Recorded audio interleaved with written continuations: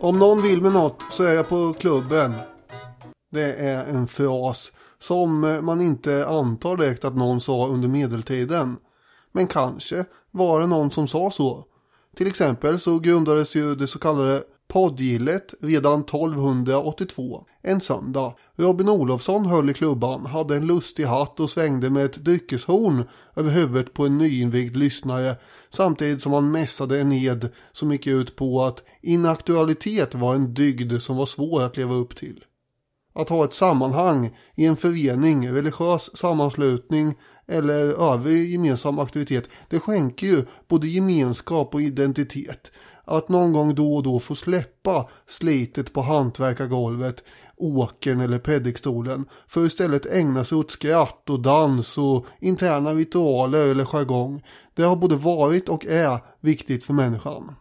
Som vi kommer bli varse i dagens avsnitt var de möjligheterna begränsade under medeltiden. Det kanske man kan räkna ut även utan att någon berättar det för en.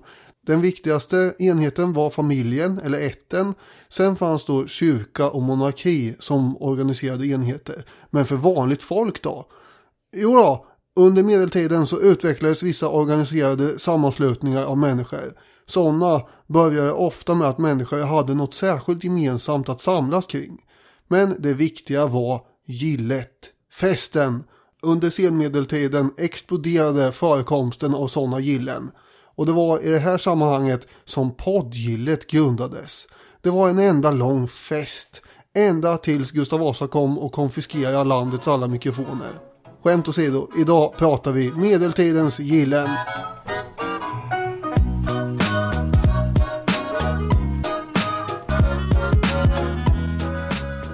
Så då säger vi varmt välkomna till Historiepodden. Och vi skulle säga att det här spelar vi in en vecka senare än resten av avsnittet. Ja, just det. För vi satt torsdag den 5 mars tror jag det var. Det gjorde vi, ja. Och pratade om hur vi uppfattade coronaläget där och då. Ja, jag var ju sjuk då så jag är ju sjuk lite, ja, man hör väl det när vi pratar i avsnittet att jag är lite krasslig, och det var ju du som hade smittat mig med en vanlig förkylning. Ja. Vilket då ledde oss in på coronaläget då, men det här var ju som sagt 1,5 vecka sedan. Ja, precis. Det är fredag den 13 mars nu när vi spelar in.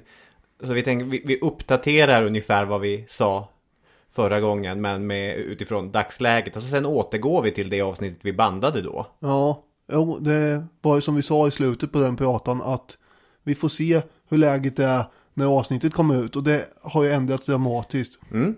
Då hade vi 60 smittade när vi spelade in det. Nu är det ingen som vet längre. Mm.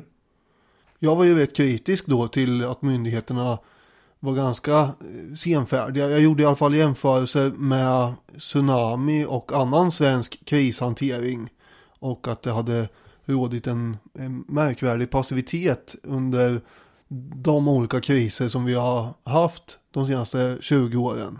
Jag har inte ändrat mig på den här punkten riktigt. Vissa saker förstår jag inte hur man tänker kring.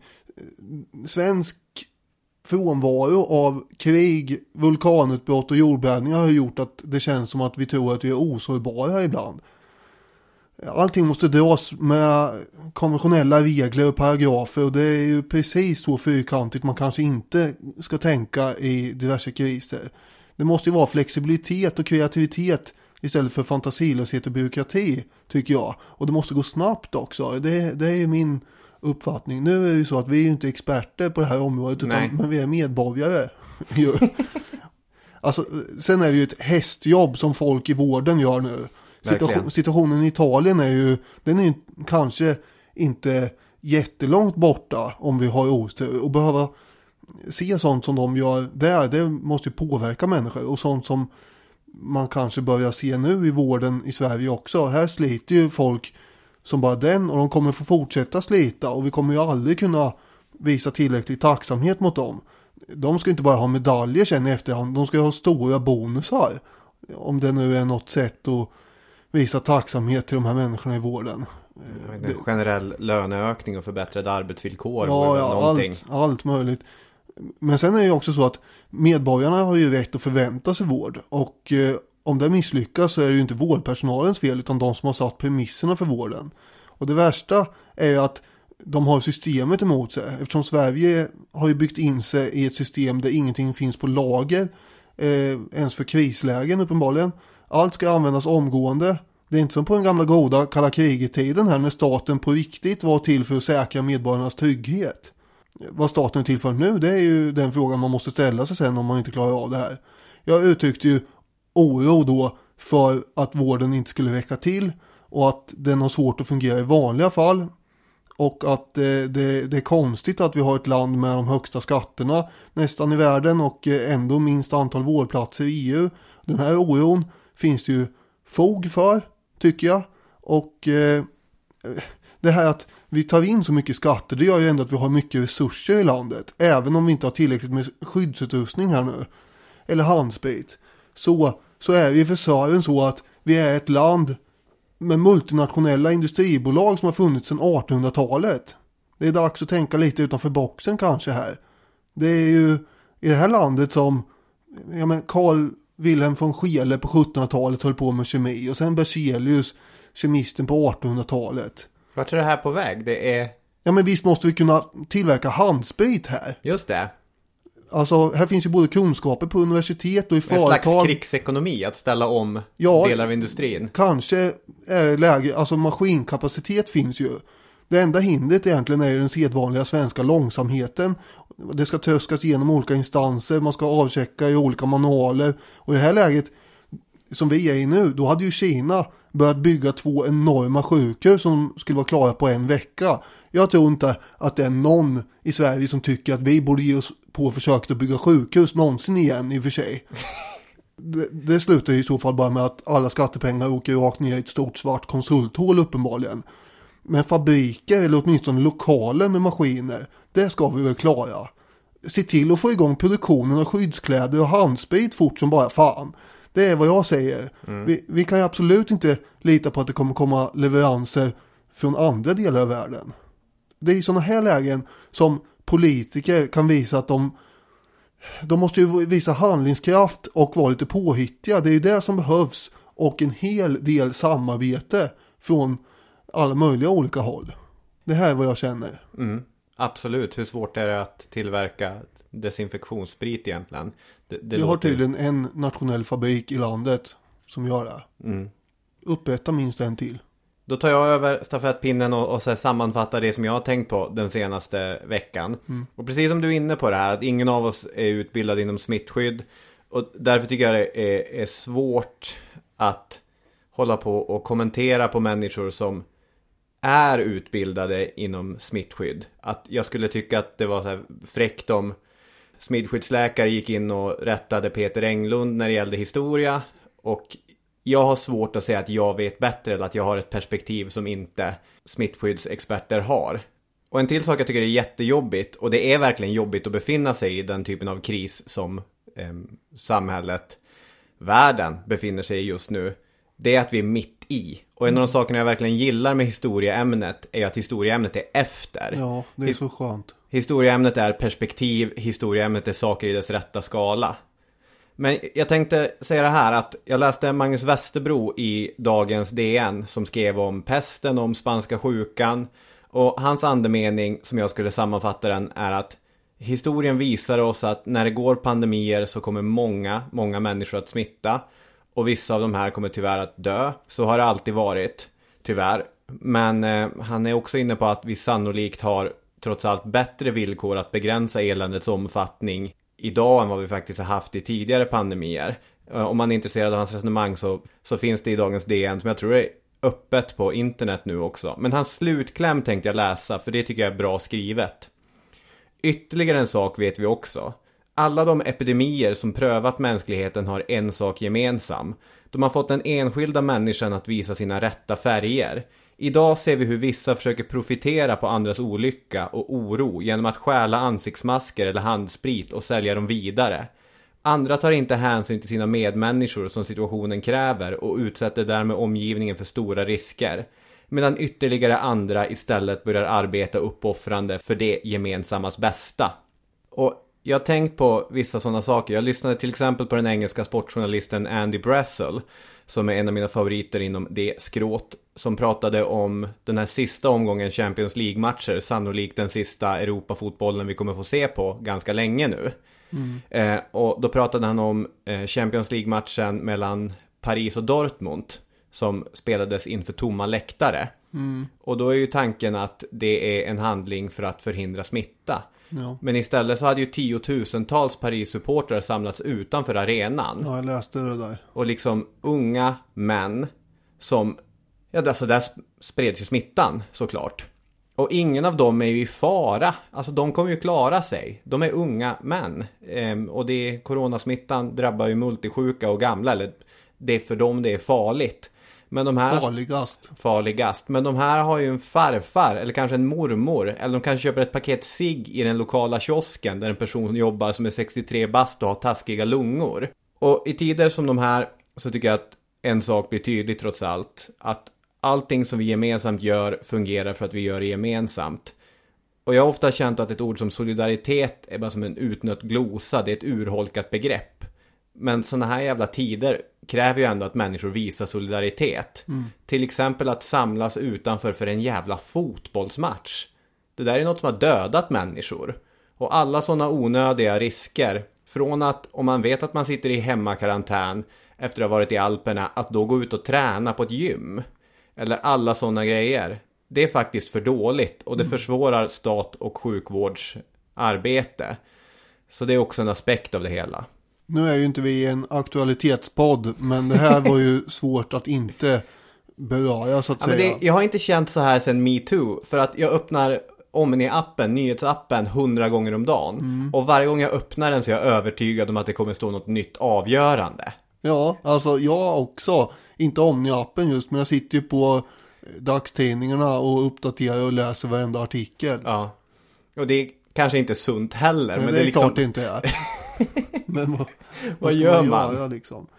Ja, nej, nu går vi in på medeltida gillena. Medeltida gillena, ja. Mycket nöje.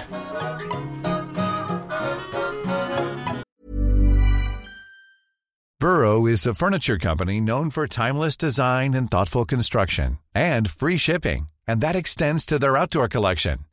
Their outdoor furniture is built to withstand the elements, featuring rust-proof stainless steel hardware, weather-ready teak, and quick-dry foam cushions. For Memorial Day, get 15% off your Burrow purchase at burrow.com/acast, and up to 25% off outdoor. That's up to 25% off outdoor furniture at burrow.com/acast. When you're ready to pop the question, the last thing you want to do is second-guess the ring. At BlueNile.com, you can design a one-of-a-kind ring with the ease and convenience of shopping online. Choose your diamond and setting. When you find the one, you'll get it delivered right to your door. Go to BlueNile.com and use promo code LISTEN to get $50 off your purchase of $500 or more. That's code LISTEN at BlueNile.com for $50 off your purchase. BlueNile.com, code LISTEN. Millions of people have lost weight with personalized plans from Noom. Like Evan, who can't stand salads and still lost 50 pounds. Salads generally for most people are the easy button, right? For me, that wasn't an option. I never really was a salad guy. That's just not who I am. But Noom worked for me. Get your personalized plan today at Noom.com. Real Noom user compensated to provide their story. In 4 weeks, the typical Noom user can expect to lose 1 to 2 pounds per week. Individual results may vary.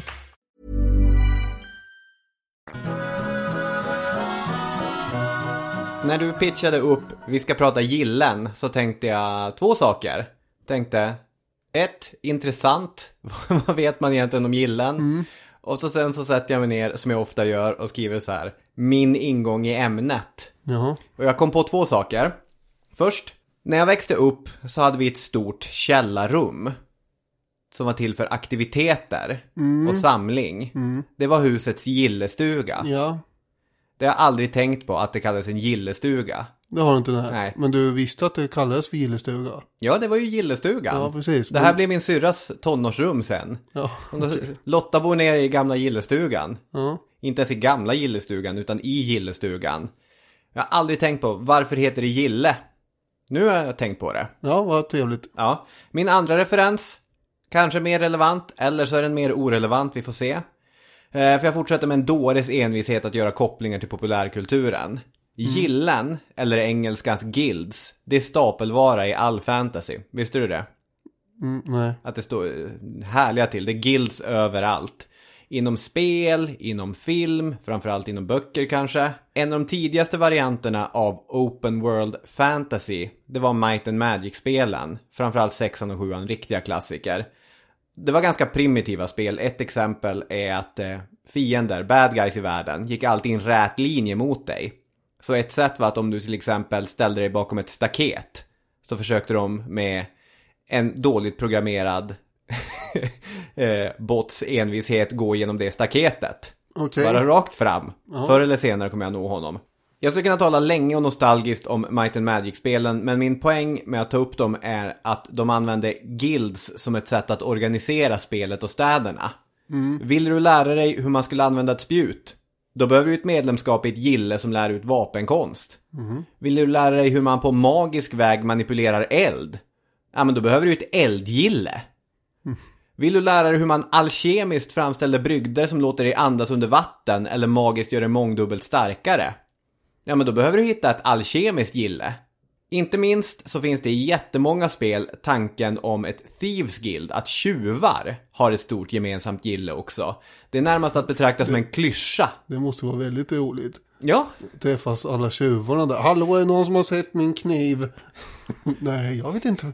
Vart kan den ha tagit vägen?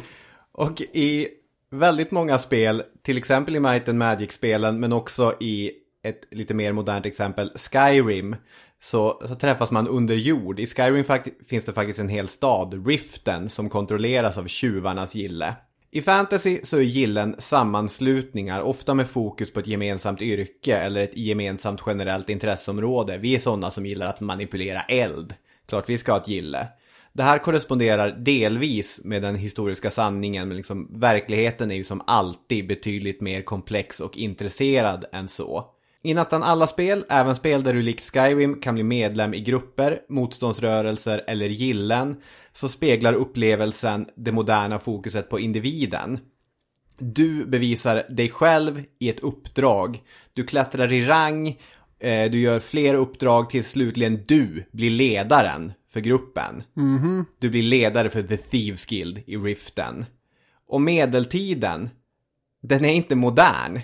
Så att det här är en sån felaktig bild. Alltså medeltiden, den är medeltida. Så det där tycker jag är en jätteintressant sak, att vi kommer prata om hur identitet och gillen går ihop. Och att för att förstå vilken roll gillen spelade i det medeltida samhället, så måste vi prata om den medeltida sociala verkligheten.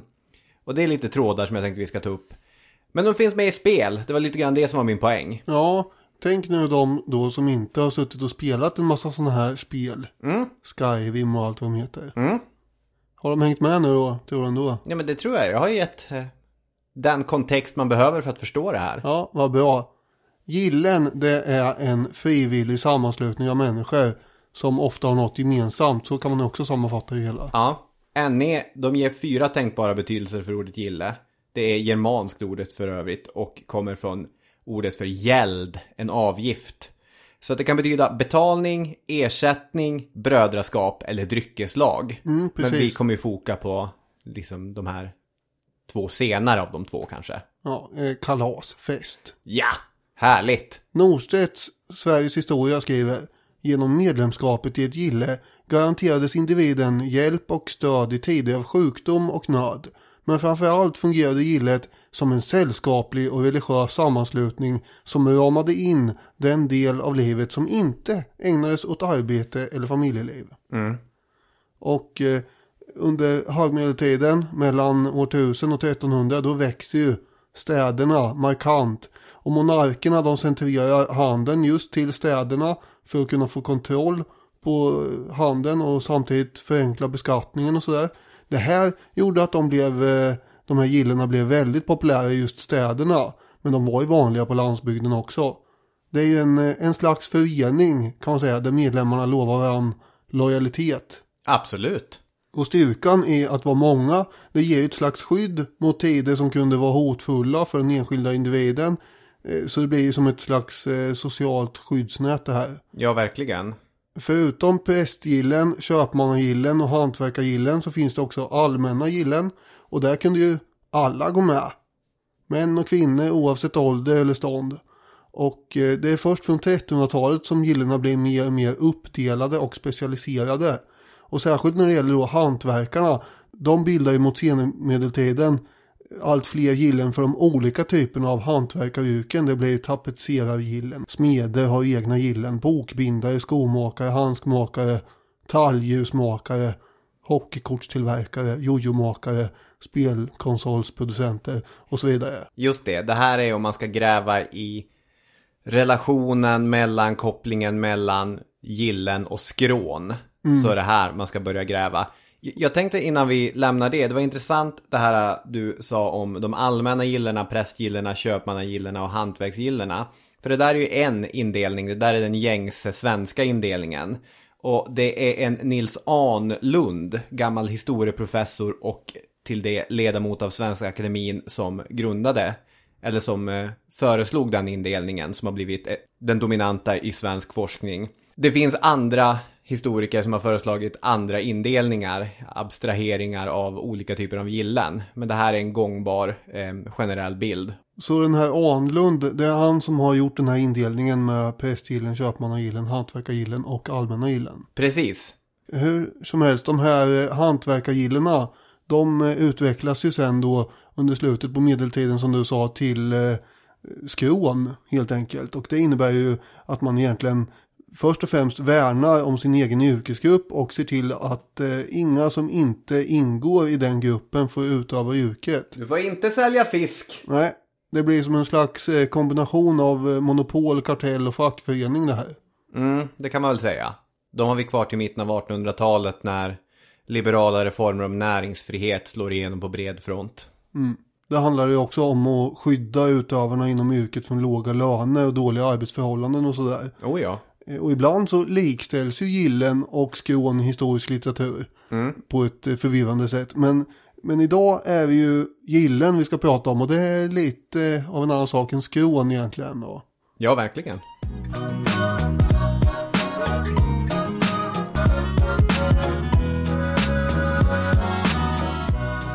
Gillenas relation till kyrkan är ju intressant och något kluven. Det är ju medeltid så att allt är ju egentligen mer eller mindre kopplat till kyrkan.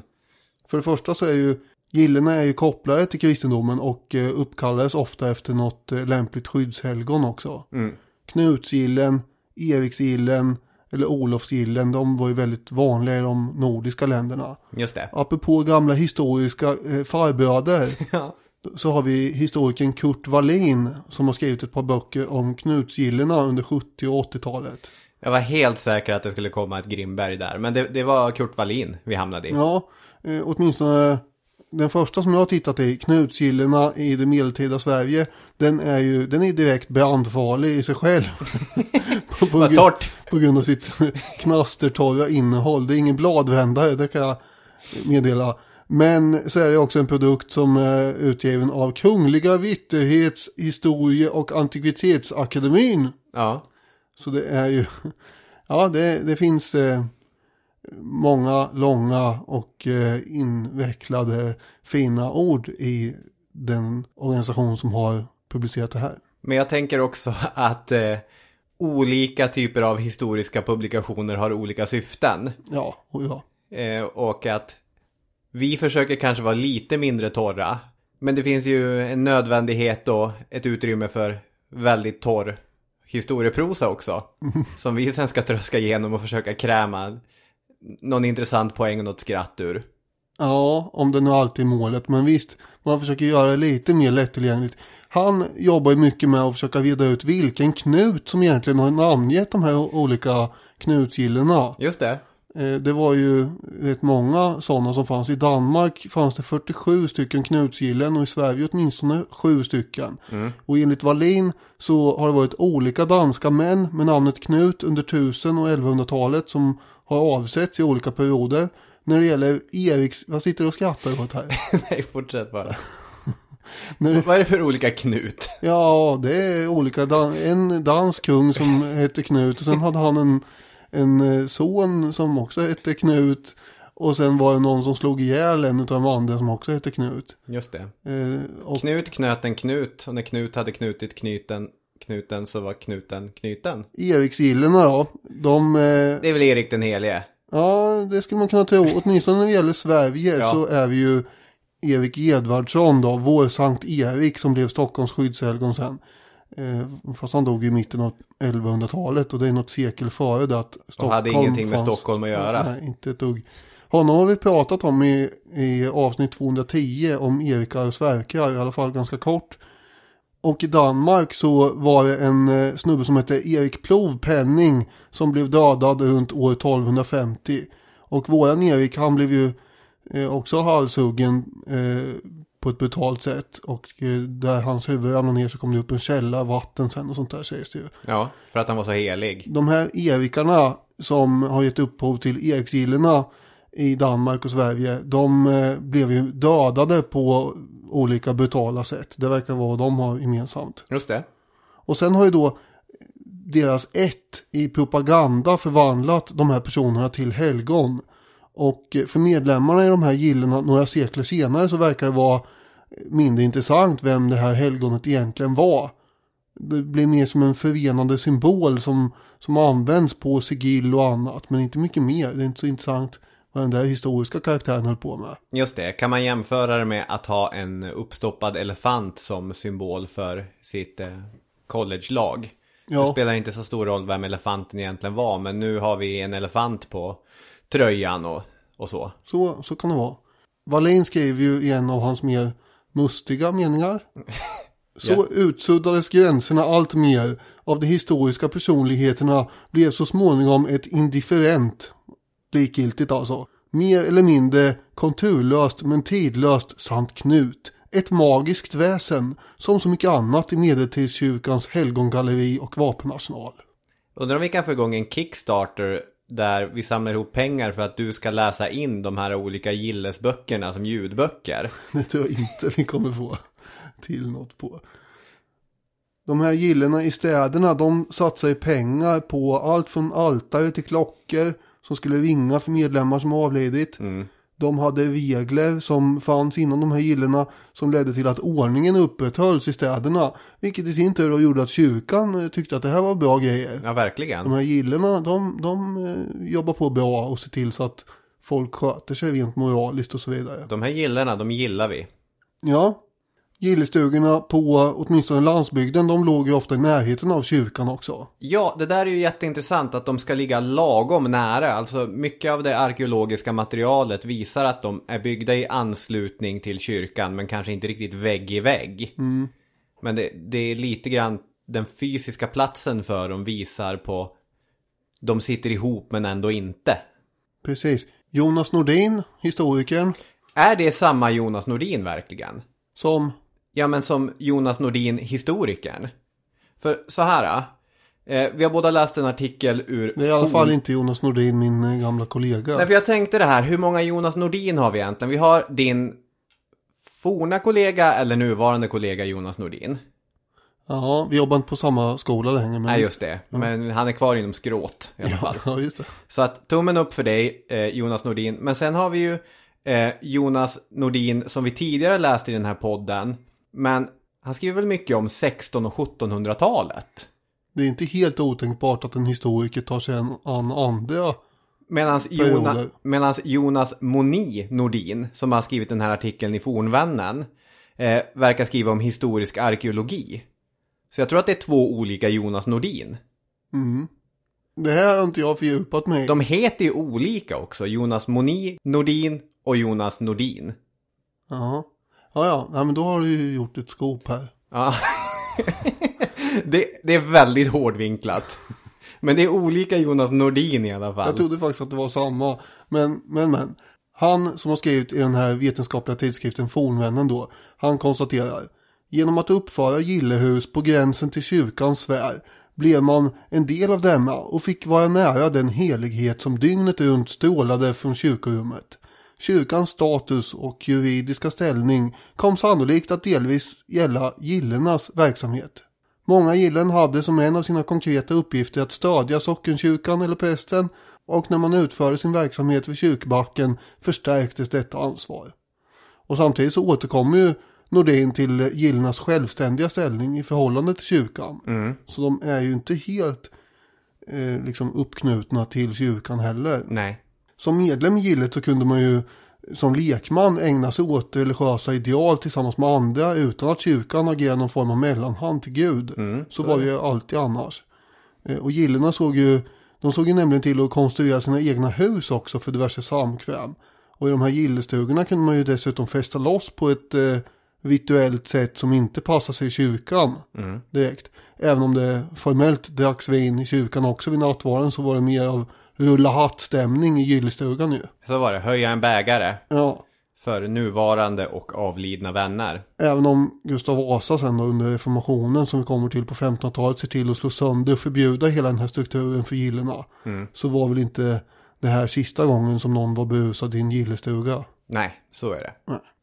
Dick Harrison skriver i Europa i världen medeltiden. Ett av medeltidens viktigaste element, vars ursprung måste sökas i folkvandringstiden och tidig medeltid, var beroendet av gemenskaper. Medeltidsmänniskan var på flera sätt en kollektiv individ, vars sociala omkrets bestod av en eller flera grupper och sammanslutningar. Slutcitat. Och det här beroendet av gemenskaper som kan röra sig från allt till religiösa församlingar, bysamfälligheter eller i det här fallet gillen. Det är alltså helt centralt för att förstå den medeltida världen och de människor som levde i den. Alltså det kan röra sig om att, som du var inne på där när du beskrev vad ett gille är, att i oroliga tider uppmuntra till organisering, eller att mer konkret i tider av mobilitet och urbanisering där släktband blir uppluckrade och så kan du få en annan typ av trygghet och en annan grupp som ser efter dig. Vi ska prata om det här med identitet, men jag tänkte man kan foga in några saker. De äldsta exemplen på gillen som finns i källmaterialen, de är jättegamla. Det är från äldre medeltid, 700-tal. Och det är en organisationsform som även om, som du har beskrivit, förändras under hela medeltiden, finns under hela den medeltida eran.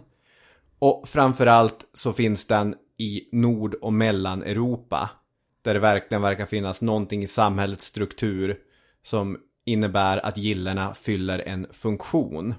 Och en sak, sa vi det, att gillena är öppna för alla, både för män och kvinnor?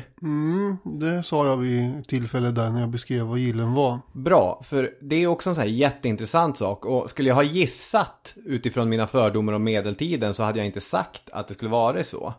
Ja, det är inte som en klubb på 1800-talet med såna här fina bruna fåtöljer där man sitter och röker cigarr och bandlyser alla som inte har långbyxor. Nej, precis. Men i alla fall, Jonas Moni Nordins artikel Den organiserade marginalen, den är väldigt intressant och där för han ett resonemang om den roll som gillen spelade i människors liv.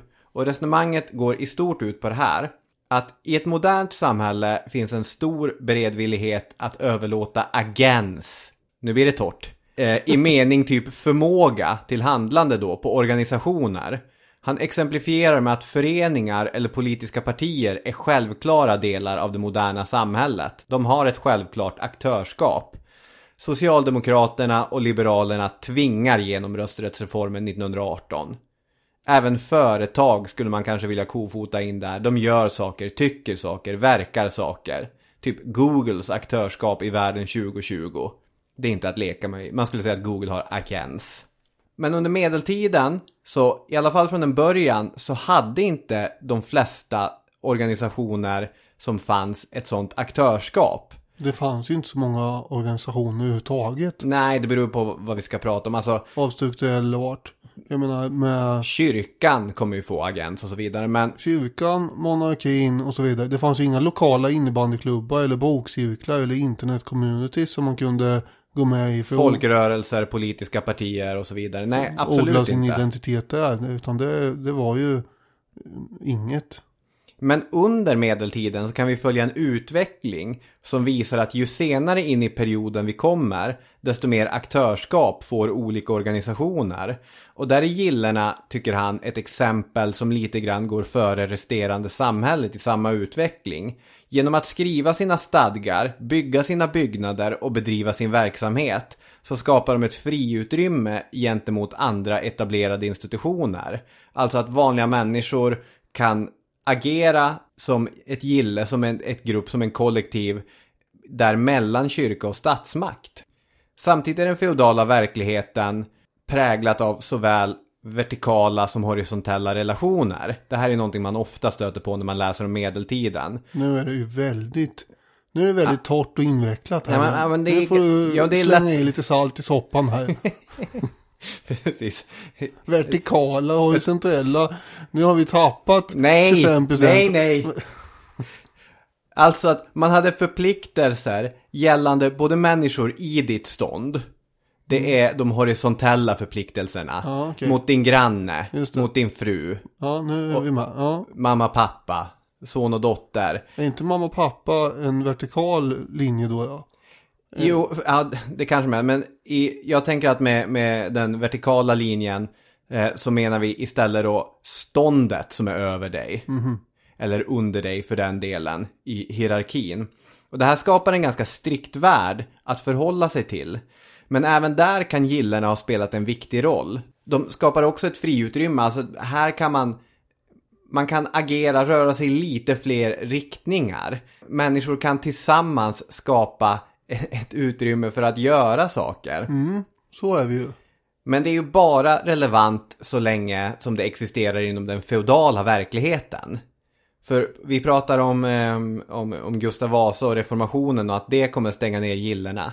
Men egentligen i alla europeiska länder, även de där inte reformationen går fram lika hårt, att när feudalismens regler, när feudalismens verklighet börjar suddas ut eller börjar avyttras, då tappar gillena sin funktion lite grann också. Jo, men visst är det så att Nordin också för fram att det här är ju någon form av början på ett civilsamhälle med olika organisationer och sådär. Ja, det är faktiskt lite grann det jag försökt säga, men där förklarar du det på ett kanske mycket bättre sätt när jag var inne på det att det fanns inte så många grupper och de grupper och grupper hade inte så mycket aktörskap, men att gillena hade det. Ju längre ifrån medeltiden vi kommer, desto fler sådana grupper finns, och där är gillena ett tidigt tecken på ett starkare sånt civilsamhälle. Det är väl ett jättebra sätt att beskriva det. Och det uppstår i synnerhet kanske med borgarna på 1700-talet som han föreslår också. Just det.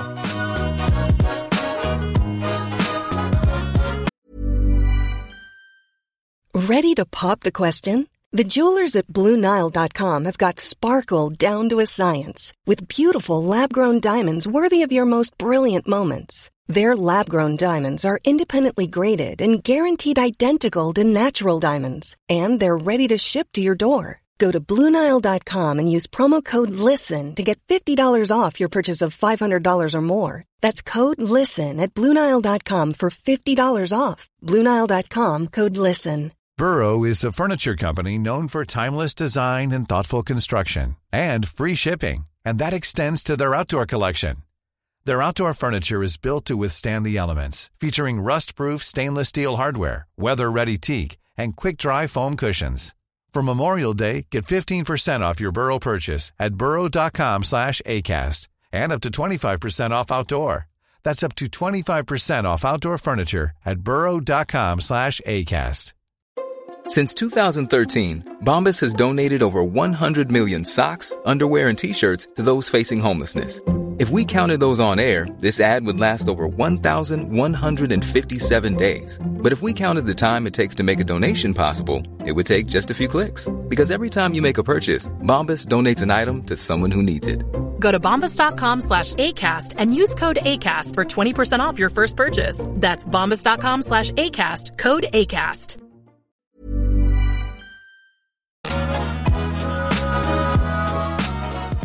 Gillena leds av en ålderman, och när en ny medlem tas in i gillet så sker det under stor högtidlighet. Och åldermannen håller då en elegant bägare upp i luften. Och det har han ju förvarat i ett skrin, ett hemligt skrin. Nu är det igång och skrattar igen. Ja, men det är så härlig bild man ser framför sig.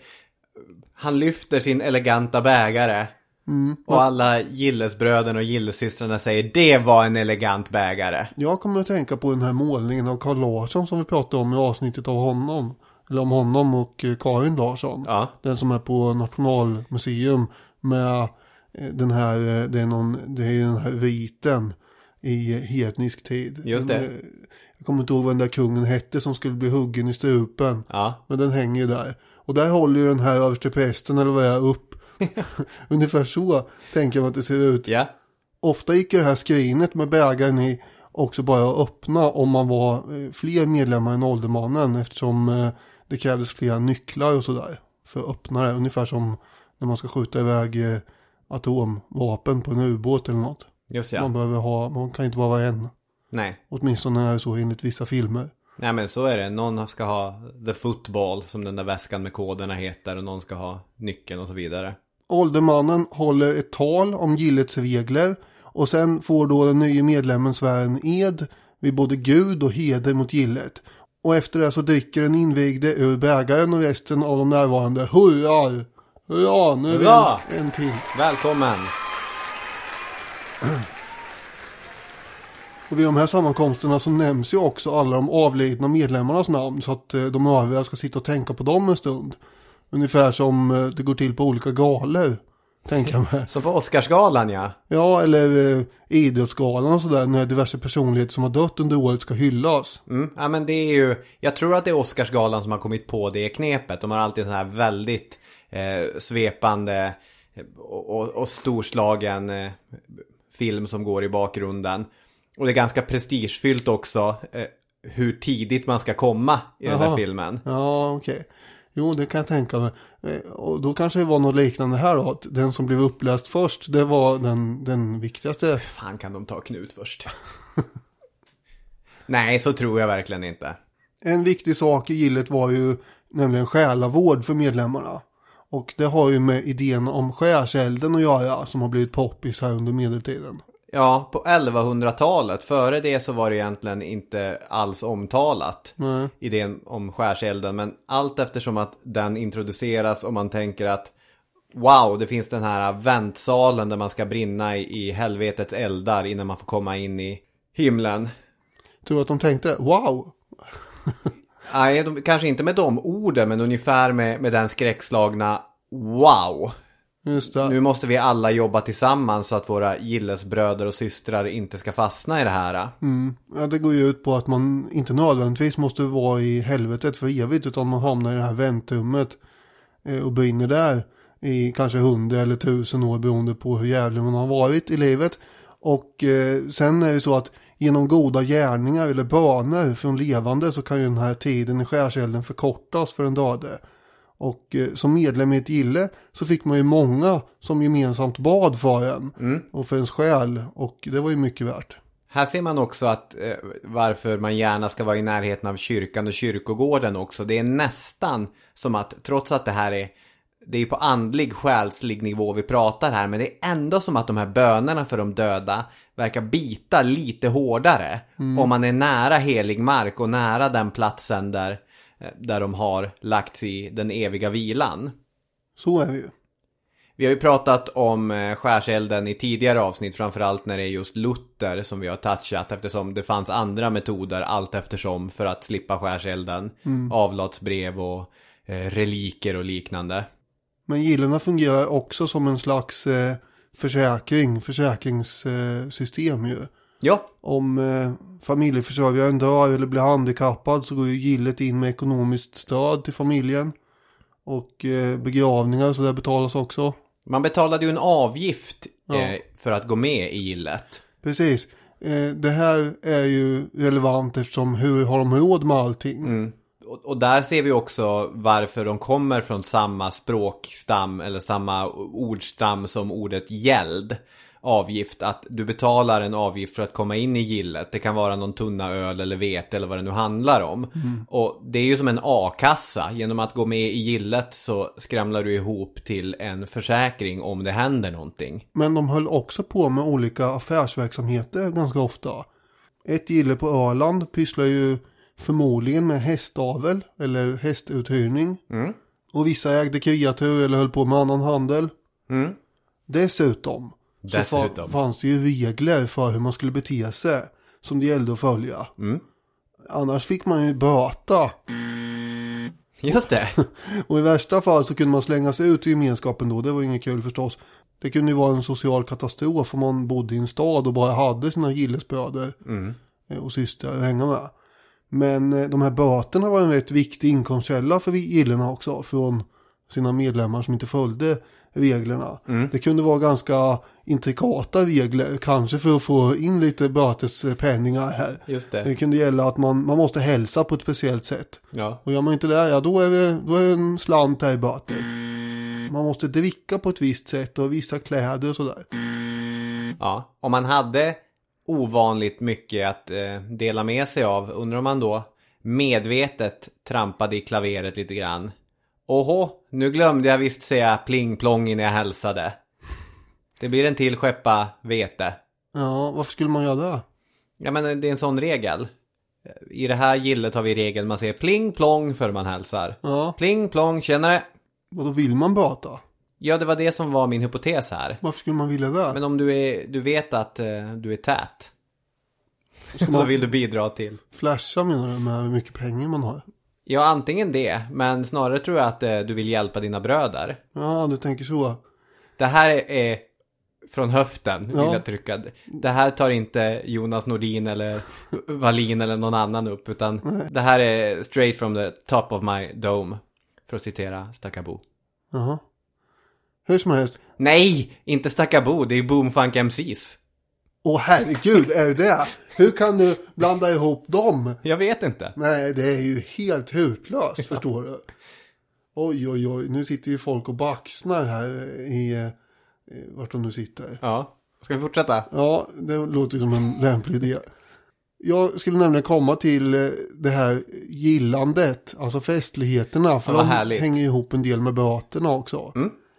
Poängen var att man skulle träffas för att äta och dricka. Det är det centrala i det hela. Det är ju alltid viktigt i mänsklig samvaro. Och så är det också för gillena. Och då framgår det i stadgarna hur ceremonier och ritualer ska gå till under de här middagarna. Och exakt hur det här gick till, det varierar ju förstås mellan olika gillen. Men under de här tillställningarna så hade man ju ofta förtjusande trevligt mellan tuggorna. Gjorde upp affärer och äktenskapsplaner och allt möjligt.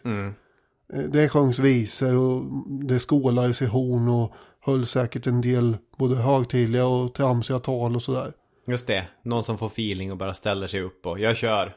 Ursäkta, jag ville säga några välvalda ord här. Precis så. Ibland kunde det gå lite väl livligt till och det var väl då kassaren i gillet gnugga händerna och skulle inkassera slantar. För en del gillen hade ju uttalade regler mot att man inte fick dela ut örfilar eller dra varandra i håret och sådär. Det säger ju en del om att man har sådana regler. Yeah. Det har hänt alltså. Yeah. Men man fick heller inte slå ut tänderna på någon annan och sånt där. Nej, det är rimliga regler allt det här. Ett gille delade ut böter mot att, citat, ragla omkring på gatan och vara tokig och springa eller gå och hugga i sten med svärd eller slå med spjut på folks dörrar eller fönster. Där tänker man ju ändå att för att leva på medeltiden. Någon har ju haft en rejäl snedfylla någon gång och gillet sätts ner och tänker det här som Ragnar gjorde i lördags, det måste vi stävja, så här får man inte bete sig utan böter. Nej, jag tycker också det är svagt att göra en allmän regel. Ta ett snack med Ragnar, sluta stå och banka på fönstret med spjut. Du skrämmer folk. Ja, men det säger en del om hur det kunde vara. Ja. Det är inte bara att sitta och bea och så. Nej. Verkligen.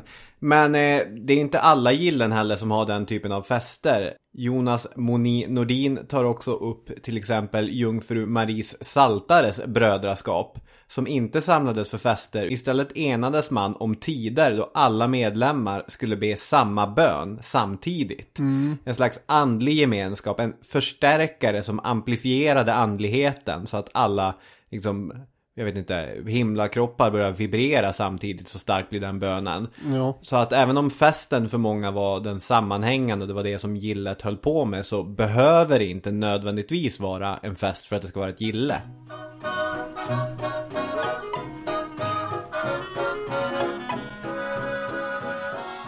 Vid Gärdslösa kyrka på Öland så undersökte man en ruin i början på 90-talet som hade varit ett gammalt gillehus. Och förutom några mynt så hittade man en hel del djurben som troligen då är slaktavfall. Det var ben från lamm, nöt, svin, fisk, fasan, rapphörna och så vidare. Och flera av de här djuren åts ju inte direkt av vanliga familjer till måndagsfrukosten, om man säger så, utan har ju troligen då varit en del av gillesätandet. Och då undrar man kanske, vilka var det som höll till i det här gillet och kalasa på rapphöns och fasan?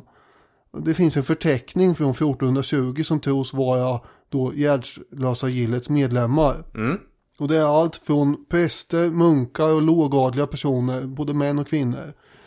Som Nordin påpekar så krävs ju troligen någon form av status här för att vara med. Även om det i teorin var öppet för alla att bli medlem, så alltså alla är inte präst eller munk eller åtminstone lågadel. Och på Gärdslösa, som då är ett slags kyrkligt centrum på Öland, så vet man att det fanns lokala helgon som hette Sankt Elof och fru Gunnel som dyrkades. Kanske var det här gillet till för dem då. Och det här klämmer in nu då eftersom det har med arkeologin att göra. Man har ju då bekräftat det via arkeologi också. Ja. För det finns faktiskt begränsade skriftliga källor i Sverige, åtminstone när det gäller de här stadgarna och så som har funnits. Det här är ju inte en verksamhet som i första hand går ut på att skriva ner saker. De flesta är ju inte ens läskunniga kanske som är med i de här gillena. Nej. Utan poängen är ju social verksamhet. Så är det ju. Men att ha de här stadgarna, att ha reglerna är också en viktig del. Ja, även om inte alla kan läsa dem. Man får dem upplästa och man säger absolut, vi ska inte röka inomhus och vi ska alltid lova att göra vad det nu är vi ska lova att göra. Så att det är ju en central del i vad gillet är och gillets verksamhet. Men du har ju rätt att det är inte så att de lämnar extrema mängder protokoll och sånt bakom sig. Det finns en del arkeologiska fynd i Sverige. Saker man tror är gilleshus och gillestugor. Eller saker som man vet är det. Men det är inte riktigt som i England där det finns stora guildhalls kvar som fortfarande står och då man kan gå och kika. Utan det är mycket ruiner eller tankar om att här kan det ha stått ett. Kan det här bero på att Gustav Vasa var mer effektiv än Henrik den åttonde? Absolut. Kanske. Vad säger då Grimberg? Äntligen. Vad säger Grimberg?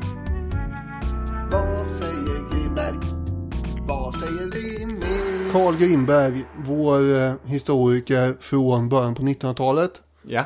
Han skriver så här i den första delen av Svenska folkets underbara öden. Hans mastodontverk. Ja. Det är ganska långt citat här nu, men ändå. Gillet var även en religiös förening med sitt skyddshelgon. Timmermännens var Josef, Marias man, nyckelsmedernas Petrus med himmelrikets nycklar, tunnbindarnas Noak, som man menade har snickrat tunnor för sin berömda vinodling och så vidare. Vart gille hade sin stora årliga gudstjänst som kunde vara förenad med högtidliga processioner genom gatorna. Och sen berättar han då om Helga Lekamens gille på torsdagen efter trefaldighetssöndagen som man hade till minne av brödets förvandling under nattvarden och sådär. Och så säger han: ståtlig var denna procession där en företrädd av djäknar med facklor och fanor skred fram under sång genom de trånga gatorna mellan skaror som andäktigt knäböjde när åldermannen upplyfte det heliga kärlet för menigheten. Efter gudstjänsten samlades bröder och systrar i gillestugan som var smyckad med blommor och grönt och upplyst av vaxljus. Här bänkade man sig kring långa bord framför ölstonkor och krus. Så äskade åldermannen ljud och föreslog helgonen skålar i tur och ordning. Och för varje skål sjöng bröderna en sång, beledsagad av pukor, trummor och allehanda blåsinstrument. Därefter åt man och drack och gjorde sig än gladare genom dans till pipor och trummor. Nu släpptes livsandarna lösa. Det var folk som kunde njuta av Guds gåvor, dessa hantverkare och krämare som hela dagen måste spara och slita för brödfödan. Mellan de rågade köttfaten, de feta skinkorna och de väldiga ölstonkorna skrålar de sina sånger och förlustar sig med saftiga skämt som mottages med dundrande skratt så att de rungar genom salen. Man drar sina ramsor som är så omtyckta under denna barnsligt glada tid och som ofta består blott i uppräkningar av saker som är mot naturens ordning. Till exempel en piga utan fästman, en marknad utan tjuv, en lada utan mus, en päls utan lus. God aptit hade man denna tid, god törst också, och den hjälptes ytterligare upp av den starkt kryddade maten. Räkenskaperna för Helga Lekamens gille utvisar att gillets revisorer under 2 dagars samvaro år 1515 förtärde bland annat smått och gott följande: stek och saltvattenskött, en gås, en lammstek, en hare, 8 höns, en skinka, nyrökt kött och tungor, allt kryddat med ansenliga kvantiteter ingefära, saffran och peppar. Med spel och dobbel fördrevs också tiden. Ja, det kunde enligt en gammal uppgift hända att gillesbröderna, citat i citatet, spelte kort och tärning, ofta spelade kläderna av sig, så att det lände närvarande unga flickor till förargelse att se en ungsvän kläda av sig det ena plagget efter det andra. Kan det här vara det bästa Grimberg-citatet på länge? Ja, det blev ett riktigt... Där ett tag kändes det som det var det här julfirandet i Katthult med allt syltat kött och så. Ja, eller hur? Men lite förvånad över att det var ingefära och saffran på tallriken. För när han sa kryddad mat, då tänkte jag, nej, det är 0% att det har aldrig ätits kryddad mat i Sverige. Det är klart det har. Men... Han skrev ju det här. Ja, jo. Men jag har en kokbok från 70-talet där det står: om du vill ha lite piff så ta ett halvt kryddmått spiskummin. Det måste man ju 10-dubbla för att få någon smak. Så att svensk mat är inte superkänd för sin... Nu pratar du också om 70-talet. Det är väl inte det mest gastronomiska årtiondet. Till skillnad från medeltiden. Ja, jag tror nästan att de hade mer go i sig då. Ja, men herregud. Här hade vi ju ingefära och saffran, så att det var ju väldigt härlig mix. Väldigt färgstarka skildringar och det är gemenskap och dansande. Och sen, färgglada kryddor också, gult måste det ha blivit. Man ser också framför sig hur några fyllon framåt småtimmarna spelar bort sina kläder och går med spjut och bankar på fönstren. Så tydligen har väckt förargelse hos de närvarande tjejerna också. Vad mycket de måste ha fått böta efter den kvällen. Ja, det kan man ju tänka sig om de hade böter för det, ja. Under våren så förekom det också populära aktiviteter som papegojskjutning. Ja, det här var ju pikt att få läsa om. Eller hur? Det är då en skyttetävling med antingen armborst, bössa eller pilbåge. Vi kanske har nämnt någonting angående det här i typ midsommaravsnittet för länge sedan. Det känns vagt bekant. Ja, och det går ut på att man ska träffa en konstgjord fågel. Och ofta var det gillarna som höll i sådana här jippon då. Det här påminner mig lite grann om Juff i Ringarum. Berätta. Jordbrukarnas ungdomsförening som har de har ju vänta. Det är den jag har vunnit för fan. De har ju metartävlingar, vilket jag vann ett år för övrigt. Och grattis. Gökotta och sånt där. Vad är gökotta? Nej men, kära någon. Det är när man går ut i skogen och lyssnar på gökens rop för första gången när man hör den. Okej. Ja, nej men... Det är olidligt tråkigt när man är barn, kan jag säga. Jag har varit med om det där. Ja. Gå runt och bara lyssna efter någon fågel som man inte hör. Nej, vi hade inte gökotta. Däremot var det ju många föreningar som hade pimpeltävlingar i diverse små byar. I Pjäsker och Lauker och Aborträsk och allt där det nu har varit pimpeltävlingar. Ja, det kan jag tänka mig. Och det här är ju lite som det är. För det verkar ju som att andra än Gilles-medlemmarna fick vara med här, även om Gillet stod som arrangör. Det här är jag inte helt hundra på, men det verkar som det. Jo, men jag tror det. För det var väl ett sätt att visa upp sin verksamhet och fylla på i kofferten lite. Just det. Och det är ju ett sätt att komma utanför gillestugan också, inte bara sitta där inne och skåla hela tiden. För det här sker ju på en annan plats än där stugan och kyrkan ligger. Här tar gillet plats i offentligheten. Just det. Vinnaren i tävlingen kallas för Majgreven. Ja, det är ju stark titel såklart. Han vinner då en silverpapegoja i halsband. Ja. Det är en väldigt fin grej. Sådana finns bevarade i Lund bland annat. Ja, Malmö tror jag. Vissa av dem är otroligt vackra smycken. Majgreven är ju dock tvungen att bjuda gillet på en hel del öl för att han har vunnit. I Stockholm så fick Majgreven bjuda på 12 tunnor öl. Så att det var inte bara att man vann. Nej. Och fick ära, utan det kostar ju också. Men det fick man ju bjuda på då. Det säger ju en del om gillernas ekonomiska styrka också ändå, att man kan dela ut sådana fina priser. Det verkar ha förekommit papegojskjutningar i städerna mest. Där har de varit poppis. Linköping, Lund, Malmö, Stockholm, Uppsala och Visby och Västerås nämns i Nordins text. Och att det var just papegojor är ju också intressant. Nordin har ju en utläggning om det där. Papegojan blev ju populär i slutet av 1400-talet när Columbus kom tillbaka och visade upp ett gäng sådana. Ja, det hade varit svårt för den att bli populär före det. Men ändå, så att det kan inte vara jättelång tid det här handlar om. Nej. Men den är färgglad, den är vacker, den är lättlärd. Den utstrålar en aura av oerhört paradis också. Just det. Paradise Lost. Det fanns ju adelspersoner som försökte återskapa paradiset i sina privata jaktparker. Och hade importerat diverse exotiska djur, bland annat då papegojor. Så papegojmotiv och papegojor generellt var väldigt inne vid sekelskiftet 1500.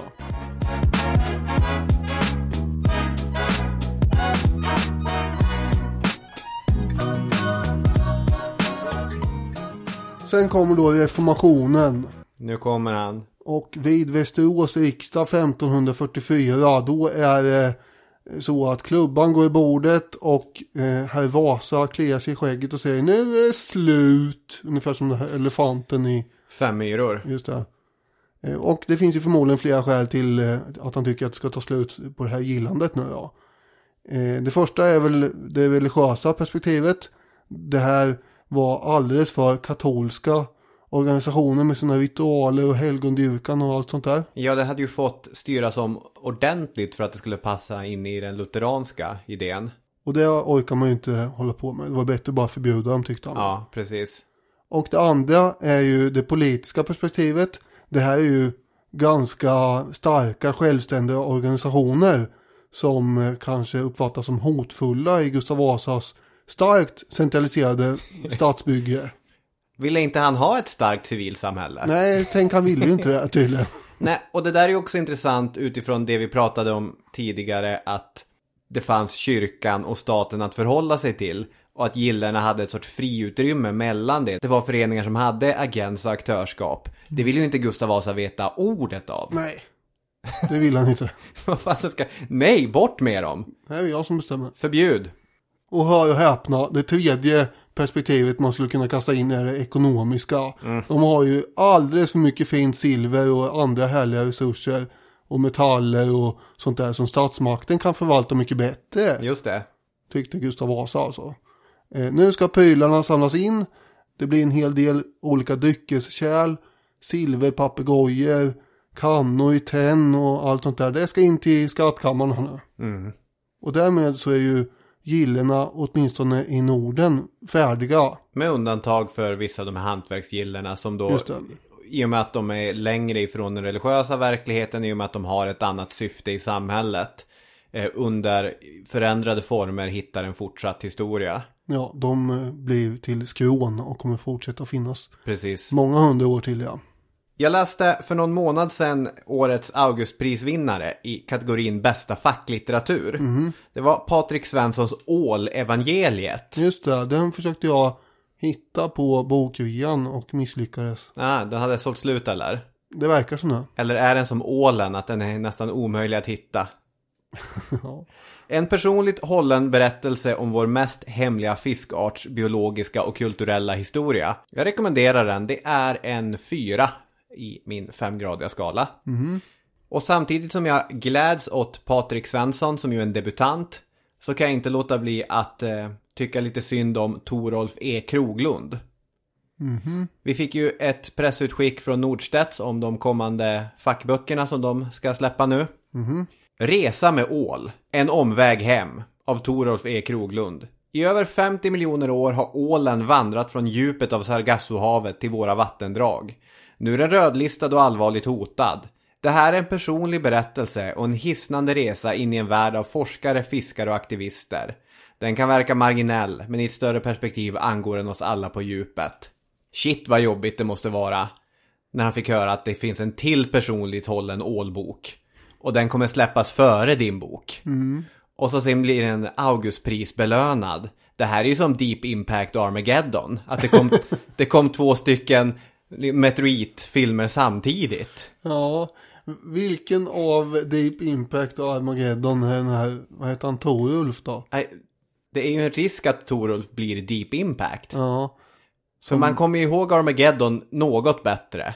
Med Bruce Willis och Aerosmith och Liv Tyler och Ben Affleck. Allt det där storslagen. Morgan Freeman är ju med Deep Impact i alla fall. Just det är ju en stark bokning. Du ser, det kanske finns plats för att vi ska komma ihåg båda ålböckerna. I alla fall, en av de berättelser jag gillar i Patrik Svenssons bok är den om ålagillen. Där har vi kopplingen. På den skånska östkusten finns fortfarande spår av urgamla anor. Där ordnades fiskerättigheterna genom så kallade åladrätter. Ett typiskt feodalt system där fiskare skaffade sig drätter. Bland annat från den danska ärkebiskopen mot krav på vissa motprestationer. Drätter? Och drätter är alltså fiskerättigheter på ål. Ja, okay. Du har åladrätten för den här biten av kusten. Härligt för mig. Och mot en drätt så betalar du ett arrende. Och vad är det då för arrende på en åladrätt? Det är ål såklart.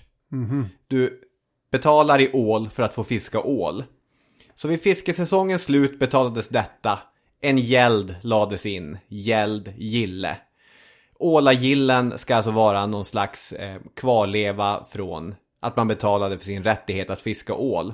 Och ålagille är ju då fortfarande en stor fest där man träffas och så äter man massa olika typer av ål.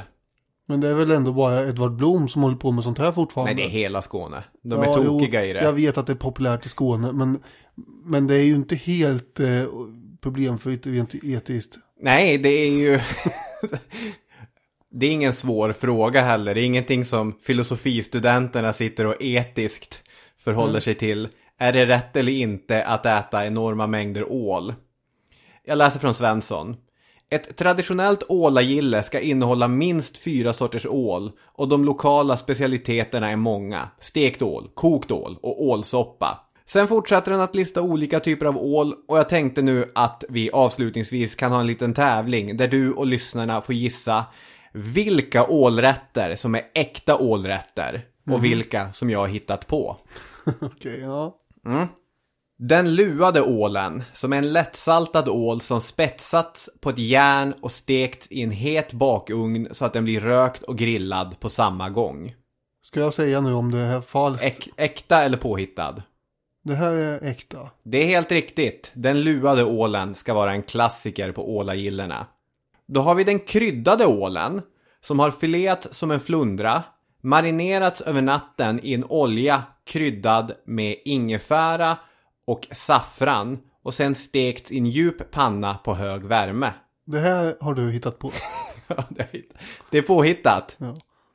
Den halmade ålen, som är en stor ål skuren i portionsbitar och stekt i het ugn på en panna fylld med råghalm. Nej, det här har de hittat på. Nej, det är sant. Jaha. Halmad ål, klassiker på ålagillerna. Ja, där ser man. Pinnaålen, som är mindre ålar som saltats och stekt i långpanna med alpinnar och enris. Ja, det är sant att säga. Det är riktigt.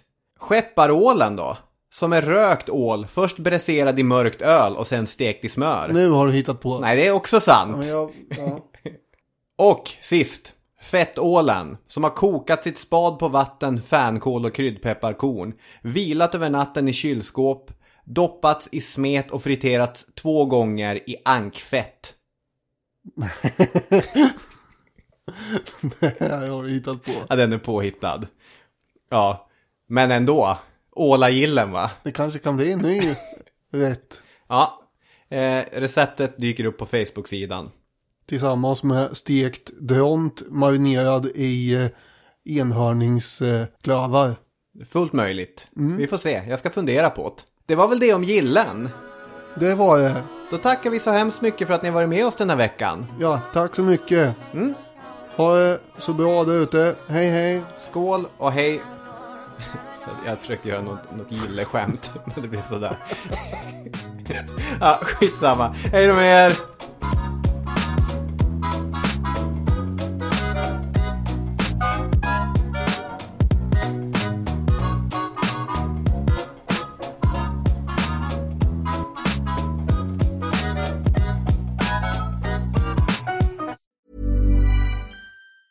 Normally, being a little extra can be a bit much, but when it comes to healthcare, it pays to be extra. And United Healthcare makes it easy with Health Protector Guard fixed indemnity insurance plans. Underwritten by Golden Rule Insurance Company, they supplement your primary plan, helping you manage out-of-pocket costs without the usual requirements and restrictions like deductibles and enrollment periods. So when it comes to covering your medical bills, you can feel good about being a little extra. Visit uh1.com to find the Health Protector Guard plan for you. Hi, I'm Daniel, founder of Pretty Litter. Cats and cat owners deserve better than any old-fashioned litter. That's why I teamed up with scientists and veterinarians to create Pretty Litter. Its innovative crystal formula has superior odor control and weighs up to 80% less than clay litter. Pretty Litter even monitors health by changing colors to help detect early signs of potential illness. It's the world's smartest kitty litter. Go to prettylitter.com and use code ACAST for 20% off your first order and a free cat toy. Terms and conditions apply. See site for details.